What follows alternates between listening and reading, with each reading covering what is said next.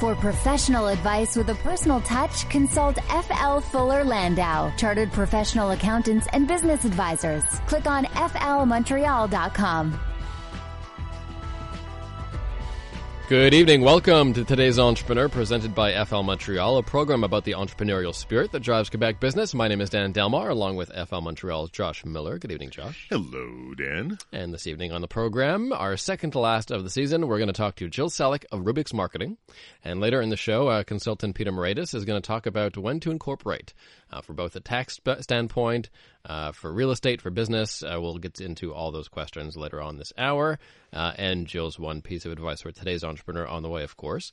We should mention that next week's show is going to be really special, Josh, because it's we're taking it outside of the studio. We are. It's it's good to get out, a little refreshing. You never know, and it's going to be a lot of fun. Yep.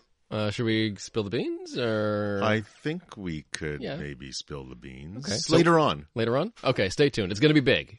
I mean, one of the great Montreal entrepreneurs. Well-known name, no question about it, well-known name. Okay, so that's on the way. But first, some good news for entrepreneurial news and notes. Canada adding nearly 28,000 jobs in May. You know, and I would say it is good news, but there is a little bit of not so great news as part of it because, as we've heard from many entrepreneurs, Dan, over this season especially, so difficult to find people. Why? Because the unemployment rate keeps dropping.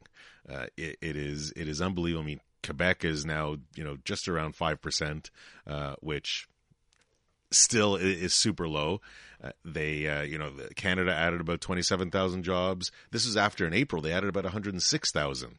So when we're talking about human resource challenges, there's a reason it's tough to find people is because there are fewer and fewer people out there. Now, why are there fewer people, or some of them are starting their own business? There's, if you dissect all the information that comes in employment, there's a whole bunch of factors that come into play.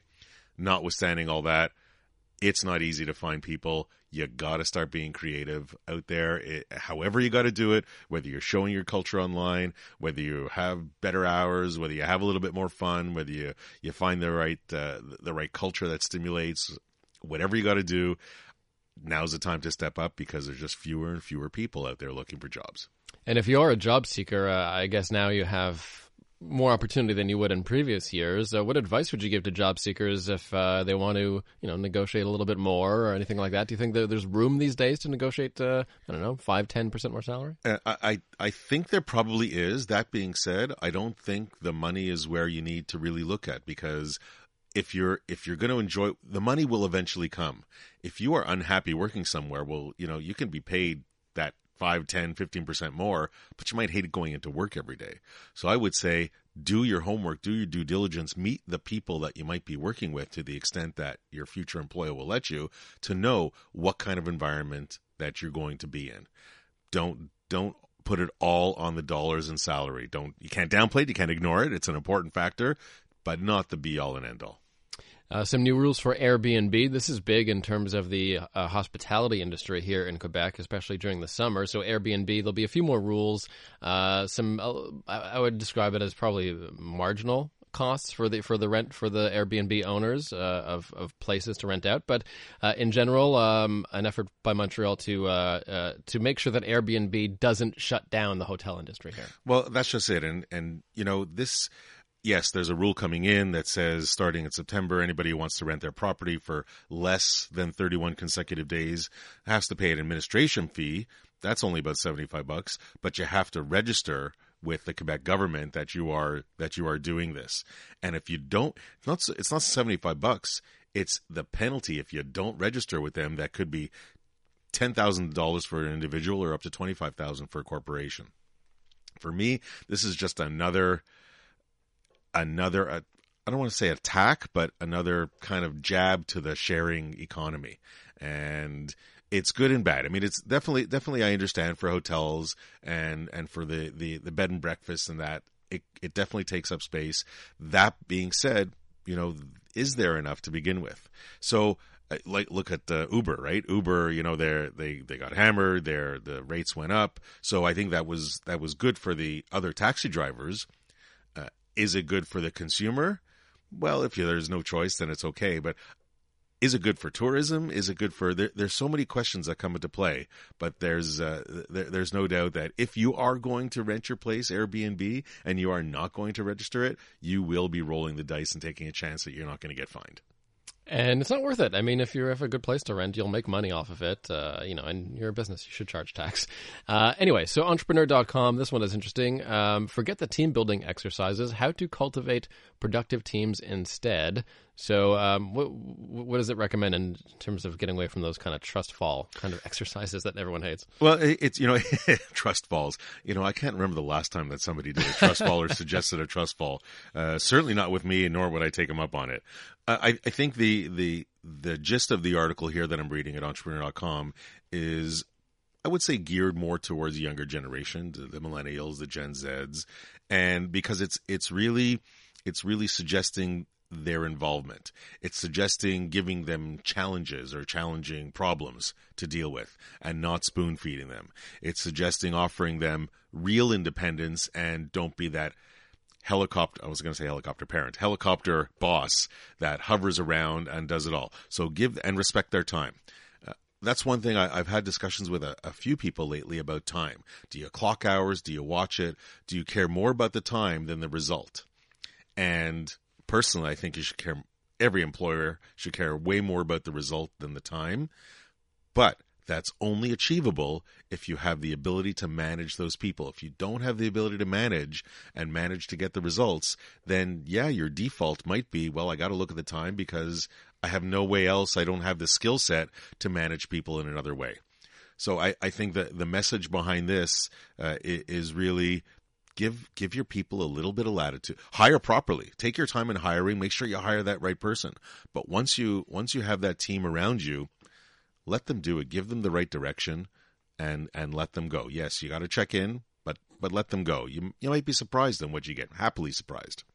Tonight, the Raptors could win the NBA title, and this streak they've been having has cost McDonald's in excess of $5 million. How did that happen? This is great. And how do you not talk about the Raptors, even as a Montrealer? Okay, we're not talking about hockey. We're talking basketball. We don't have a basketball team, so I'm great. Go Raptors. The North, it's really good. So McDonald's, as we've seen at hockey games where, you can get a certain amount of wings, if somebody scores enough goals. Here, they're saying if the Raptors score more than 12 3-pointers, you get a free fry. Well, I got to tell you, that's it. It definitely brings people in, and yes, they may have given up in excess of over $5 million in the span of the last week or two, but they're getting people in the door. Dan, last week we spoke about giving away data, like your personal information. The way to get your free fry is you have to download a McDonald's app. You have to input some information. So they're capturing data that they're ultimately going to be able to use later on. Plus, okay, you order a fry, chances are you're going to have more than French fry when you walk in the door, whether it's a drink, whether it's a burger, whatever it is. So I'm not so convinced they really lost the $5.4 million that they say. I think it's a pretty decent investment, certainly in today's days where data, Internet of Things, big data is huge. Also, these media contests, they're kind of risky. If you're placing a bet on a current event and the results are unpredictable, there are actually insurance companies that will insure these crazy bets. For sure. Better get the losses a bit. It's like hole-in-ones, like win a car for a hole-in-one. Yeah. There's insurance to protect against that. And dollars to donuts, every single golf tournament that has that hole-in-one for sure has insurance. This also from entrepreneur.com. Missing Game of Thrones already? I'm not, but here are 10 lessons you can learn while rewatching the series. So lessons for business.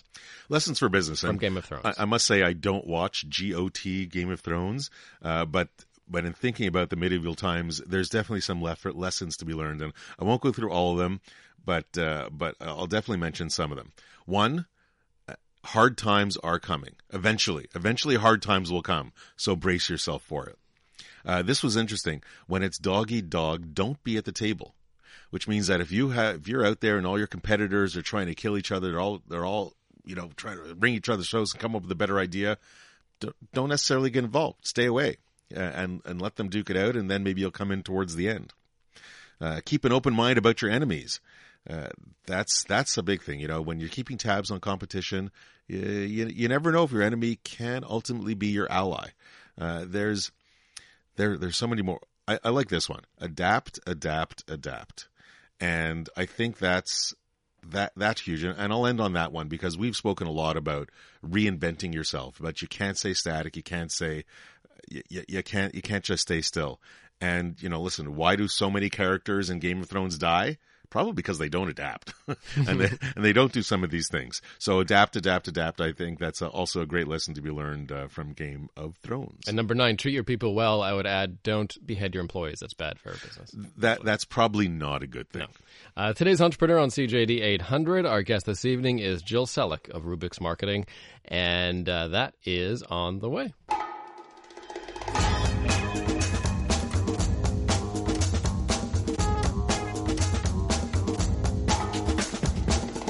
For professional advice with a personal touch, consult FL Fuller Landau, Chartered Professional Accountants and Business Advisors. Click on flmontreal.com. Inspiring stories from outstanding business people, Dan Delmar and FL Montreal's Josh Miller with you for today's Entrepreneur. And this evening we welcome into studio Jill Selick of Rubix Marketing. Welcome, Jill. Thank you for having me. And Josh, a marketing company that's pretty new and has some pretty big names on the client roster. Yeah, and it's really, you know, kind of, it's not just a marketing company. I mean, you know what? Why even start describing it? Let's just ask Jill. Jill, so just so our listeners understand, what exactly is Rubix Marketing? Rubix Marketing is a consultancy that specializes in brand strategy.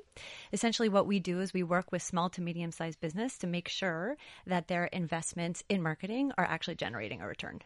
Now, you say brand strategy, and we say marketing, and we've talked marketing a lot on the program. We've had, you know, a few agencies on here, but they all seem to do a little bit different things. So from your aspect and what you do individually, how would you best describe what you do for the customers? So what we do is we actually start out by doing a full assessment of what their needs are. So we understand exactly what they're looking for from a marketing perspective, and then we do an internal and external audit. So we analyze the consumer, we analyze the market, we analyze the competition to make sure that we have the right inputs for them. And then what we do is we actually build a full-on marketing plan. So instead of, you know, companies coming and saying that they need a website or they want to invest on social media, they actually have a structured plan as to why they're doing it, how they're doing it, and so that they can understand what the return is. From there, what we do is we help quarterback the execution. So we work with amazing partners that are really experts in their field. And what we do is we project manage it so that the amazing plan is not, you know, crumbling apart in the execution. Because so kind of like the basically playing quarterback for the stuff that you don't do yourself. Exactly.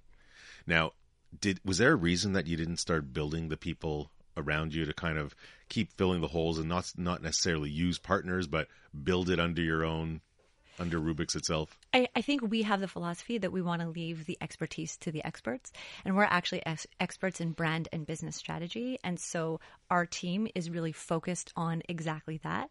And we work with a number of different partners in each of their areas of expertise.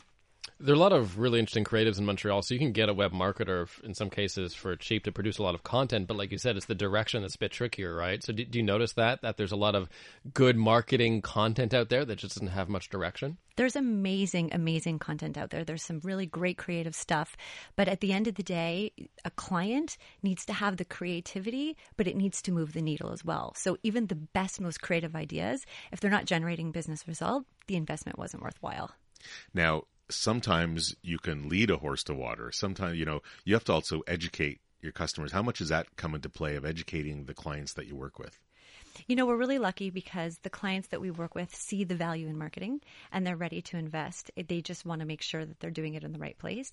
And so we sort of walk them through the process, and we work with them every step of the way to help them understand why we're doing what we're doing.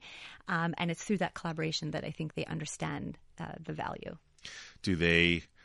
What happens in cases where you might not see eye to eye with a customer? Like sometimes clients are insistent. I believe in this. Like I know that sometimes we, you know, as a firm believe in maybe a certain direction. And when we talk with marketing professionals, say, yeah, that's okay. But is that really what you want to do?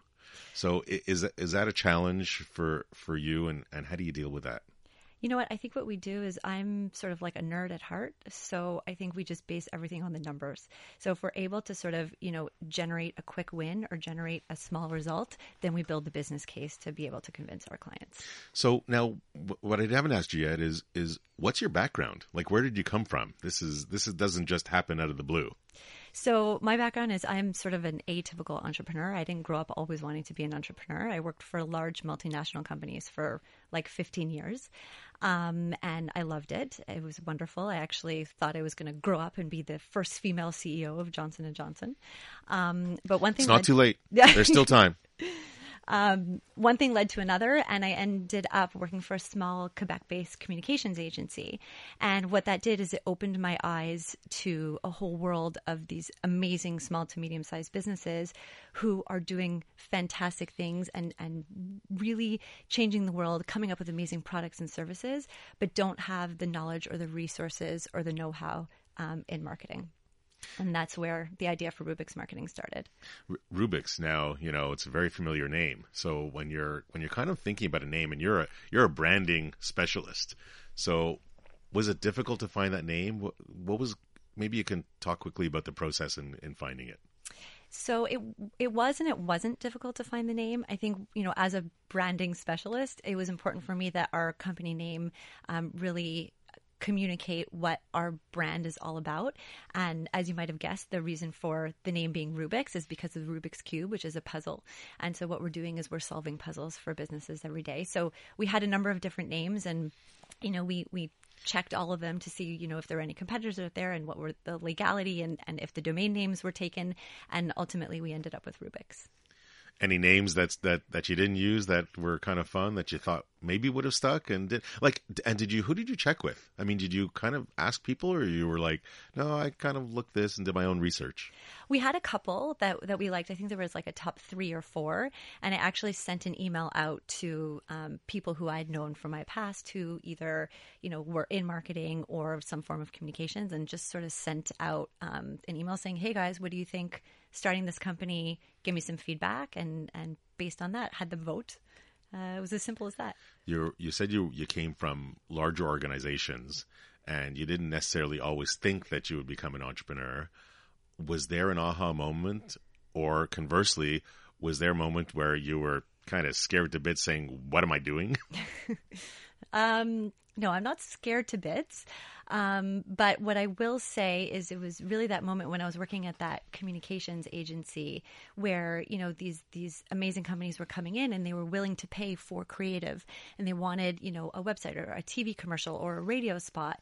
And they wanted it because they thought it was a good idea, not because they knew it was a good idea and what it was going to contribute to their business. And what I found while I was working there also was that they were building websites, but they hadn't really even defined who they are as a brand, had a clear DNA. They didn't necessarily understand the key messages that needs to be contributed. So even if we made the best website in the world, if you don't have a clear idea of who you are and you don't have the right key messages, it's not going to resonate with the consumer. And that's basically was my aha moment. And that's great. And I know you said you called yourself atypical, and I know part of that is that you're a big planner. So when we come back in the next segment, we're going to talk about your planning and business plan and how you kind of stick to it and not stick to it, and of course the team around you and some of the concepts and culture that you've been able to build. Plus on the way, consultant Peter Moretus on when to incorporate. For professional advice with a personal touch, consult FL Fuller Landau, Chartered Professional Accountants and Business Advisors. Click on flmontreal.com. Welcome back to today's Entrepreneur, presented by FL Montreal, a program about the entrepreneurial spirit that drives Quebec business. So my name is Dan Delmar, along with FL Montreal's Josh Miller. And this evening we're chatting with Jill Selick of Rubix Marketing and talking about the marketing business and how you do things differently. Jill, we're talking about structure and how Montreal is really just filled with so many creatives. Have you ever had a project that got too creative where you had to sort of take your creatives and scale them back a little bit and say, hang on guys, it's maybe a little too much? So I never want to scale back a creative because I think, creatives are born to be creative. I think our role as strategists is to make sure that the creativity is just aligned with what the objectives are. So there's 15,000 ways to be creative. We just want to make sure that that's aligned with where the client wants to go. I called you a name before our last break. I called you a planner. Hopefully that wasn't too derogatory, but actually very important, because when we're talking about planning, you're talking about starting a business. I guess my first question comes to my mind is, did you actually write a business plan? Absolutely. I wrote a business plan, and the irony of it's not derogatory at all, but the irony of it is my business is based on planning. That's literally what we do all day, every day, is we help structure organizations in their marketing efforts. We build plans all day long. So my love for planning has really turned into what I do on a day-to-day basis. As an entrepreneur, when you're running your own business, the marketing piece is separate. As an entrepreneur, when you're running your own business, you need to learn to roll with the punches, and you can't be as exact in your planning. No, and do you maintain it? Do you tweak it? Do you watch it? Do you adjust? Or now that you're, a few years in, you're kind of like, well, no, I have an idea. So no, what we do is we built a business plan to start with, and what we do is we reevaluate every single year. So the business at this point is 2 years old, and every year we sit down and we assess whether or not we reach our objectives. We had specific KPIs, key performance indicators, that we look at. Are we working? Are we not? And we adjust and we tweak as we go along. A plan is not there to be set in stone. It's there to guide you. There's a team around you. There's a small team around you. And yes, like from under your own roof, and then there's your partners. Let's kind of talk about the ones under your own roof. How do you find them? How did you find them? What did you look for? What, when you're finding, as an entrepreneur, you're starting out a new business, what are you looking for? What I'm looking for is people who have, we're in the business of consulting, so I'm looking for people who have the knowledge and the skill and the experience. That's first and foremost, because obviously we need to make sure that we're doing the right thing for our clients. But beyond that, as you're starting a business, you're also creating a culture. And so I'm looking for people who I work well with, people who I know and who I trust. So many of the employees that I have today were people that I knew prior to starting the business. So good character fit, skill, while they could and should have it, can be taught, but character fit, huge. 100%. This is especially true in my area of marketing, which is public relations, but sometimes the numbers don't necessarily paint a full picture of how successful the campaign was. How do you talk to an entrepreneur and say, well, yeah, the results weren't out of this world, but you still got a lot of good publicity, and here's why that's a good thing? Well, I think that's a great question. I think especially in your area of PR, it's harder to measure. And a lot of things that we do, it's a little bit easier to measure. So I think I have an easier job than you do. I think also it's really about defining the objectives first. So if the objective was, awareness, then we want to measure awareness. We don't want to measure conversion, and vice versa. So really honing in on what are you trying to accomplish, and then, sort of like determining whether or not you were successful based on that. Now, coming back to the people just for a second, I had this question in my head, and I know we chatted about it offline, and I hate the term, but I'm going to say it because we're talking about culture and we're talking about, relatively young or youthful environment. Where does, I can't believe I'm going to say it out loud, work-life balance fall into it? And by the way, for the record, I don't believe in the term work-life balance. It's basically balancing life, but I kind of wanted to get your input as you build your firm and you add people to it. So I'm going to agree with you and say that I absolutely detest the term work-life balance, because, essentially what a balance means is that you're picturing two sides of the scale and you think that there's an equilibrium. But on any given day, there's not an equilibrium. There are days where you're a better worker than you are mom, or a better mom than you are a worker. My approach and what I'm trying to instill and build in the company is really this idea of playing the long game. It's not about a balance. It's more about integration, just integrating work into life and life into work. And as a mom and, a youthful mom with young kids, as a female entrepreneur, have you mastered it? No, I don't think anybody's mastered it. But, there are days where I can be at my son's Little League game and, if they're warming up the pitcher, I'm checking an email.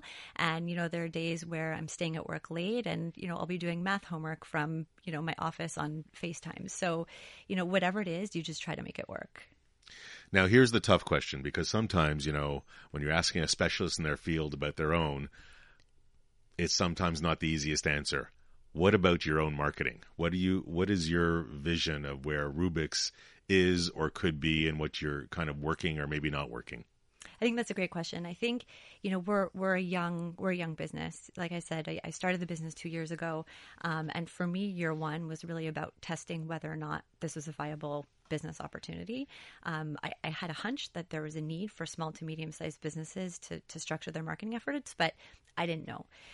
So year one was really validating the business. Year two was really about putting the structure and the processes in place in order to support driving the business.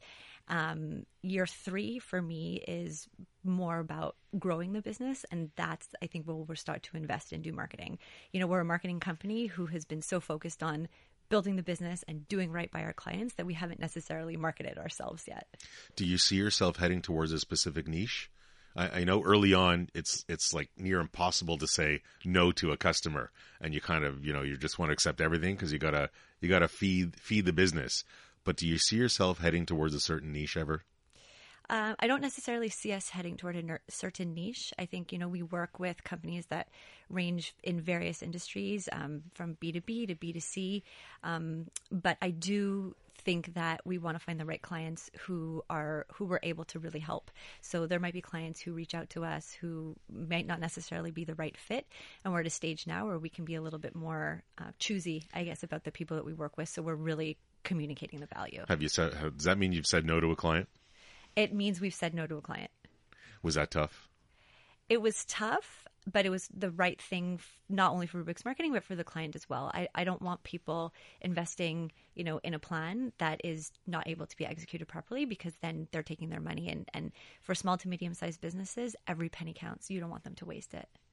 Today's entrepreneur on CJD 800, Jill Selick of Rubix Marketing, will have her one piece of advice for today's entrepreneur on the way. And next, consultant Peter Moraidis on when to incorporate. When's the right time from both a business and real estate standpoint. So that is up next.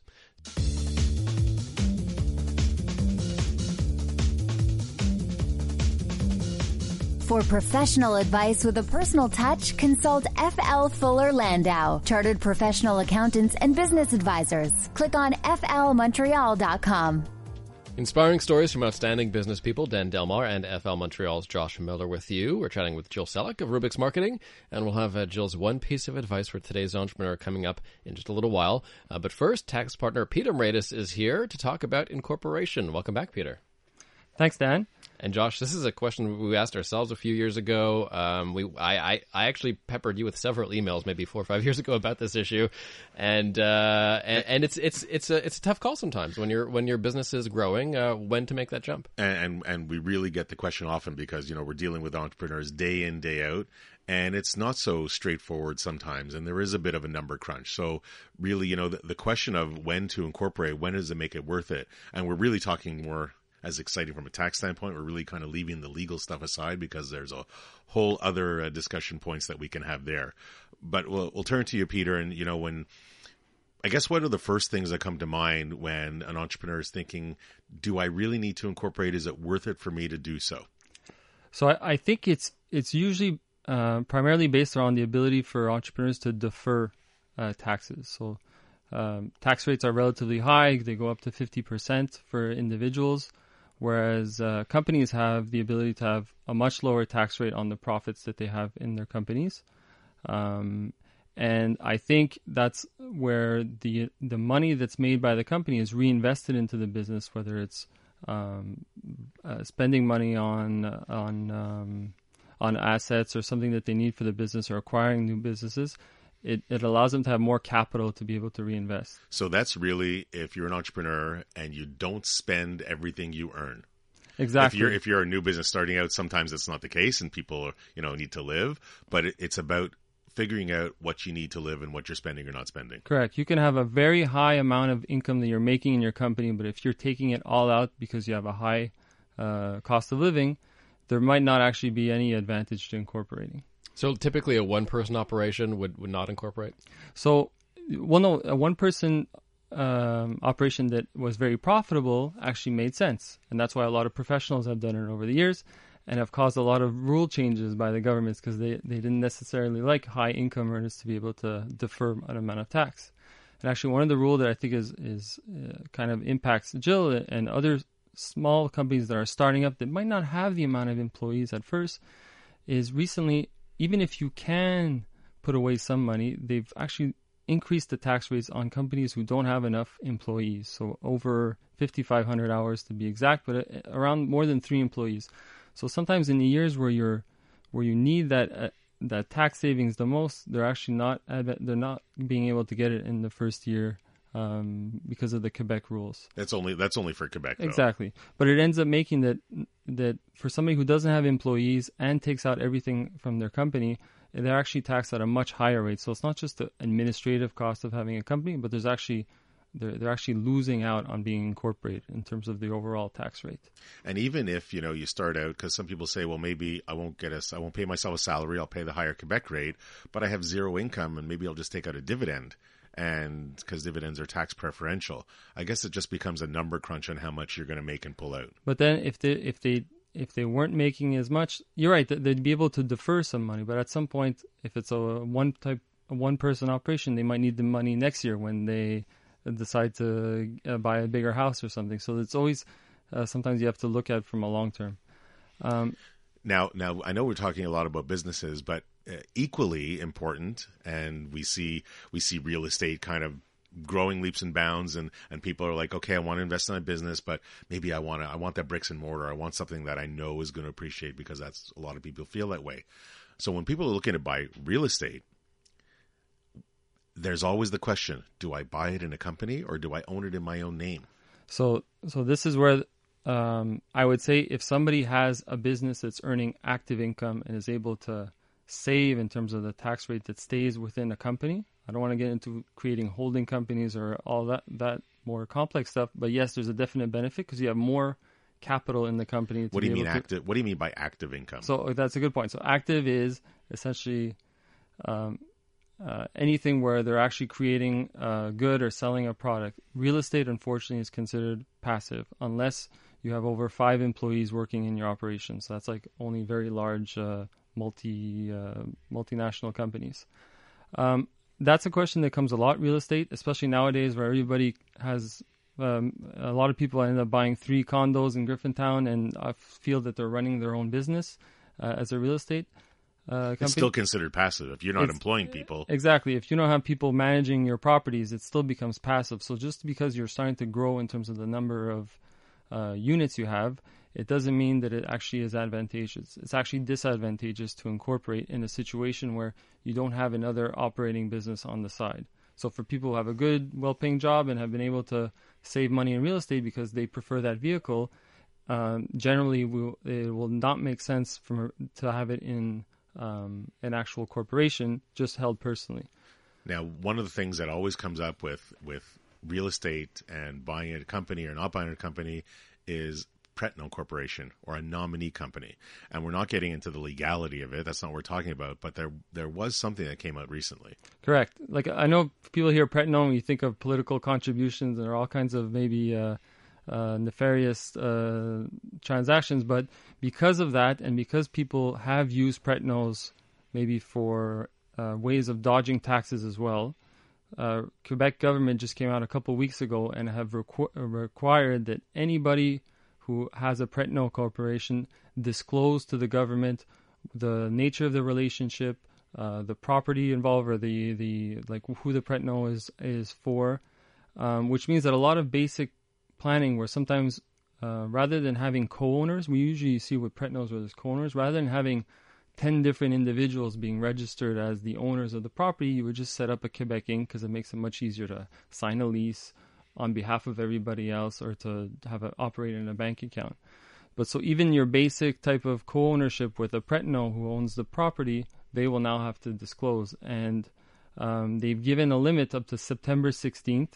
We still haven't seen what form or what to actually send into the government, but the penalties could be up to $5,000 if they're not submitted. So that's something that I think everybody who's an investor in real estate and deals with nominees or print-no companies should be aware of. Or whatever nominee agreement is out there, not just for that. You're right. Last question, Peter, and this is a question we get often, and it's kind of maybe dispelling a myth. Whether you incorporate or whether you have your own business, does it change the type of deductions you can have? It's a very good point. I'll tell you straight up, probably not. In general, anything that you'd be able to deduct personally, you'd be able to deduct in a company. And a lot of people have this myth, like you're saying, that if you have a company, well, they're deducting everything. Well, if somebody is self-employed and it's an expense that's for business purposes, they can deduct it just as much in either type of structure. Let's dispel those myths. Thanks very much, Peter, for joining us.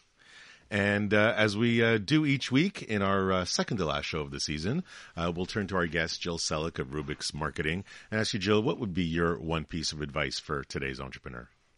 My one piece of advice is find something you love, find something you're passionate about, and make that your career, because you will never feel like you're working a day in your life.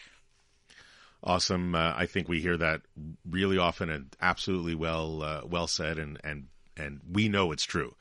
And the other takeaway I'll mention, and it's the name I keep calling her, the planner, is you can never underestimate the right planning for a business, even a little bit. Just don't do nothing.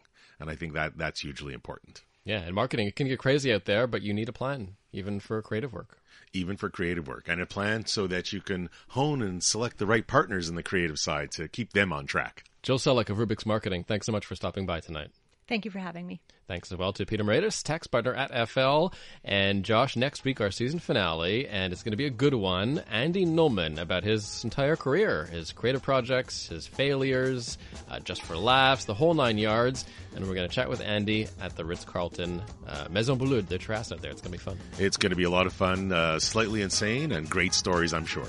And there'll be a web extra as well next week, so we're going to tape a little bit more with Andy, uncensored, and have that up at todaysentrepreneur.org as of next Monday night at 7 p.m. So we'll see you then. Have a good weekend. Have a good week.